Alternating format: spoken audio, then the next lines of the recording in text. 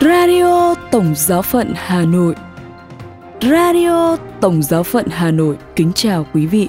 Mời quý vị nghe chương trình phát thanh hôm nay, thứ Sáu ngày 24 tháng 11 với những chuyên mục tin thời sự và kế đến là chuyên mục phút cầu nguyện. Bây giờ mời quý vị nghe tin thời sự với những nội dung đáng chú ý sẽ có trong buổi tối hôm nay. Ngoại trưởng tòa thánh dâng thánh lễ tại đền thánh Tử Đạo Hàn Quốc.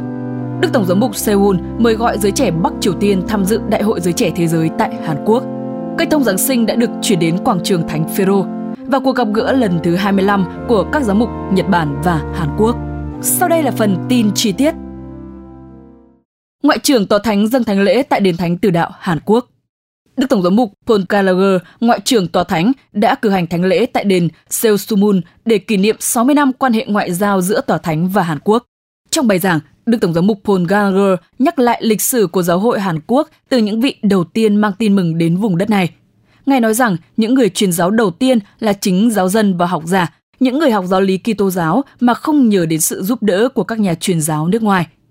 Nhân lễ Đức Trinh Nữ Maria dâng mình ngày 21 tháng 11, Đức Tổng giám mục Gallagher nói, việc Đức Maria dâng mình cho Chúa đã mở ra cơ hội cho tất cả mọi người nhận lãnh ân sủng và sinh ra một cộng đoàn mới gồm các anh chị em trong Chúa Kitô.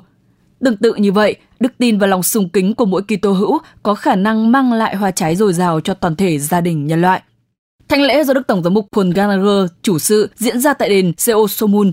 Đây là ngôi đền tưởng nhớ các vị tử đạo đầu tiên của Hàn Quốc, đặc biệt là 103 vị tử đạo được Thánh Giáo hoàng Gioan Phaolô thứ hai phong thánh tại đây vào năm 1984.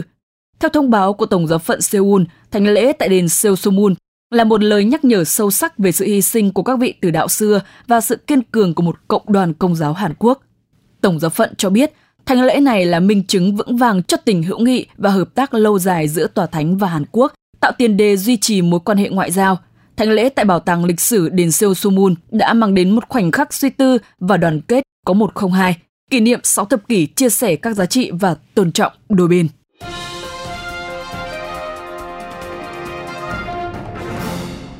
Đức Tổng giám mục Seoul mời gọi giới trẻ Bắc Triều Tiên tham dự Đại hội giới trẻ thế giới tại Hàn Quốc. Tại diễn đàn hòa bình được tổ chức ở Seoul, Đức cha Phêrô Chung Sơn Thạch, Tổng giám mục giáo phận Seoul bày tỏ rằng Ngài có kế hoạch mời một phái đoàn giới trẻ từ Bắc Triều Tiên đến dự Đại hội giới trẻ thế giới diễn ra tại thủ đô Hàn Quốc vào năm 2027. Theo hãng tin Agenzia Fides, cơ quan dịch vụ thông tin của Hiệp hội Truyền giáo Giáo hoàng, lời mời này của Đức Tổng giám mục Seoul sẽ được gửi đến chính phủ Triều Tiên thông qua các kênh thích hợp. Bắc Triều Tiên từ lâu đã được xác định là quốc gia tồi tệ nhất trên thế giới về đàn áp Kitô giáo. Báo cáo năm 2022 của Ủy ban Tội ác chiến tranh của Hiệp hội Luật sư Quốc tế và Ủy ban Nhân quyền ở Triều Tiên cho biết, những người theo đạo Công giáo ở Triều Tiên trở thành mục tiêu và bị tra tấn trong hệ thống nhà tù của nước này. Trái ngược với Triều Tiên, Kitô giáo ở Hàn Quốc lại có sự phát triển nhanh chóng trong những thập kỷ gần đây. Đặc biệt, dân số Công giáo ở Hàn Quốc đã tăng gần 50% trong 20 năm qua. Phát biểu tại Diễn đàn Chia sẻ Hòa bình bán đảo Triều Tiên năm 2023 được tổ chức vào ngày 18 tháng 11 vừa qua tại Đại học Công giáo Hàn Quốc, Đức Tổng giám mục Seoul nói, công việc truyền giáo ở Bắc Triều Tiên không chỉ là ơn gọi của tôi với tư cách là giám quản tông tòa của Bình Nhưỡng, mà còn là trách nhiệm của tôi với tư cách là một công dân Hàn Quốc. Sau kỳ đại hội được diễn ra tại Lisbon, Bồ Đào Nha, Đức Thánh cha Francisco đã công bố Ngày giới trẻ thế giới lần thứ 38 sẽ được diễn ra tại Seoul, Hàn Quốc vào năm 2027.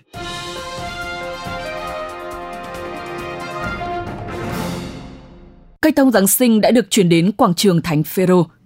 Một cây vân sam cao 28 mét đến từ vùng Magra, Piedmont của Ý đã được đưa tới quảng trường Thánh Phêrô để dựng làm cây thông Giáng sinh. Lễ thắp sáng cây thông Giáng sinh năm nay sẽ chính thức được khánh thành vào lúc 5 giờ chiều thứ Bảy ngày 9 tháng 12. Buổi lễ do Đức Hồng Y Fernando Verge Zangaza, Chủ tịch Phủ Thống đốc Thành Vatican, chủ sự. Vào buổi sáng, các phái đoàn từ Rieti và Magra sẽ được Đức Thánh cha Francisco tiếp kiến để trao quà chính thức. Các công nhân tại quảng trường Thánh Phêrô đã bắt đầu quá trình nâng cao và trang trí cây thông Noel của Vatican vào sáng thứ Năm. Theo ông Alberto Sirio, Chủ tịch vùng Piedmont, cho biết, ở Piedmont, cây cối rất quan trọng. Cây linh sam này đã phải chặt hạ vì lực lượng cứu hỏa nhận thấy nó có nguy cơ bị đổ sau 56 năm tồn tại. Việc chặt hạ đã được lên kế hoạch và đã được cho phép. Bên cạnh đó, ngay sau khi mùa Giáng sinh kết thúc, gỗ từ cây linh sam này sẽ được gửi đến một công ty để chế tạo thành đồ chơi cho trẻ em. Cây thông Giáng sinh năm nay sẽ được trang trí bằng đèn và tán của hơn 7.000 cây hoa nhung tuyết khô do một vườn ươm ở Bia de Monte tặng để tạo hiệu ứng tuyết trên cành.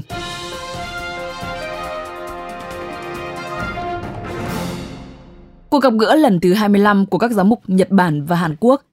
Từ ngày 14 đến ngày 16 tháng 11 vừa qua, tại Tổng giáo phận Tokyo, các giám mục Nhật Bản và Hàn Quốc đã tổ chức cuộc gặp gỡ lần thứ 25 với chủ đề Cùng nhau tiến bước trong tinh thần Thượng Hội đồng. Trong cuộc gặp gỡ, các vị đã bàn về một giai đoạn mới trong các cuộc thảo luận giữa hai hội đồng giám mục tại Á Châu, với mục đích cùng nhau đọc lại những vấn đề lịch sử dưới ánh sáng của sự thật và hòa giải. Qua dòng thời gian, các cuộc gặp gỡ cũng trở thành những cơ hội để chia sẻ về các vấn đề mục vụ, linh đạo và thần học. Theo như dự kiến, cuộc gặp gỡ sẽ diễn ra vào tháng 11 năm 2019, nhưng đã bị hoãn lại vì trùng vào dịp Đức Thánh Cha Francisco viếng thăm Nhật Bản, cùng với đó là đại dịch COVID-19. Hiện diện tại cuộc gặp gỡ lần thứ 25 có 23 giám mục đến từ Hàn Quốc và 16 giám mục Nhật Bản. Trong những ngày họp, các giám mục đã cứu xét những kết quả và các viễn tượng trao đổi giữa hai bên, nhất là để biết những công tác và viễn tượng của giáo hội tại hai nước theo những người trẻ hai bên. Vào sáng ngày 16 tháng 11, các tham dự viên đã cứu xét và thông qua sứ điệp chung tưởng niệm.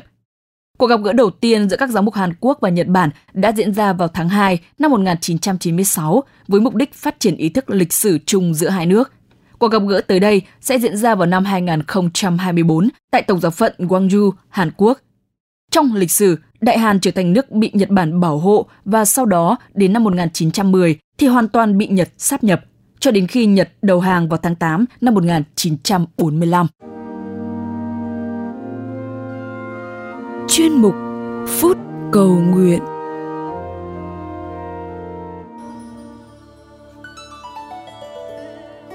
Lạy Chúa Giêsu, cuộc đời chúng con diễn ra quanh những chiếc bàn làm bằng những chất liệu khác nhau, kiểu dáng khác nhau, đặt ở những chỗ khác nhau. Nơi bàn học, Ngài mở trí tuệ chúng con trước những chân trời mới và dạy chúng con học đạo làm người. Nơi bàn ăn, Ngài nuôi dưỡng thân xác chúng con để chúng con có sức phục vụ tha nhân. Nơi bàn làm việc, Ngài cho chúng con được cộng tác với Ngài trong việc xây dựng thế giới đại đồng huynh đệ. Nơi bàn thờ, Ngài cho chúng con được hiệp thông với Ngài và hiệp nhất với nhau qua một tấm bánh thánh.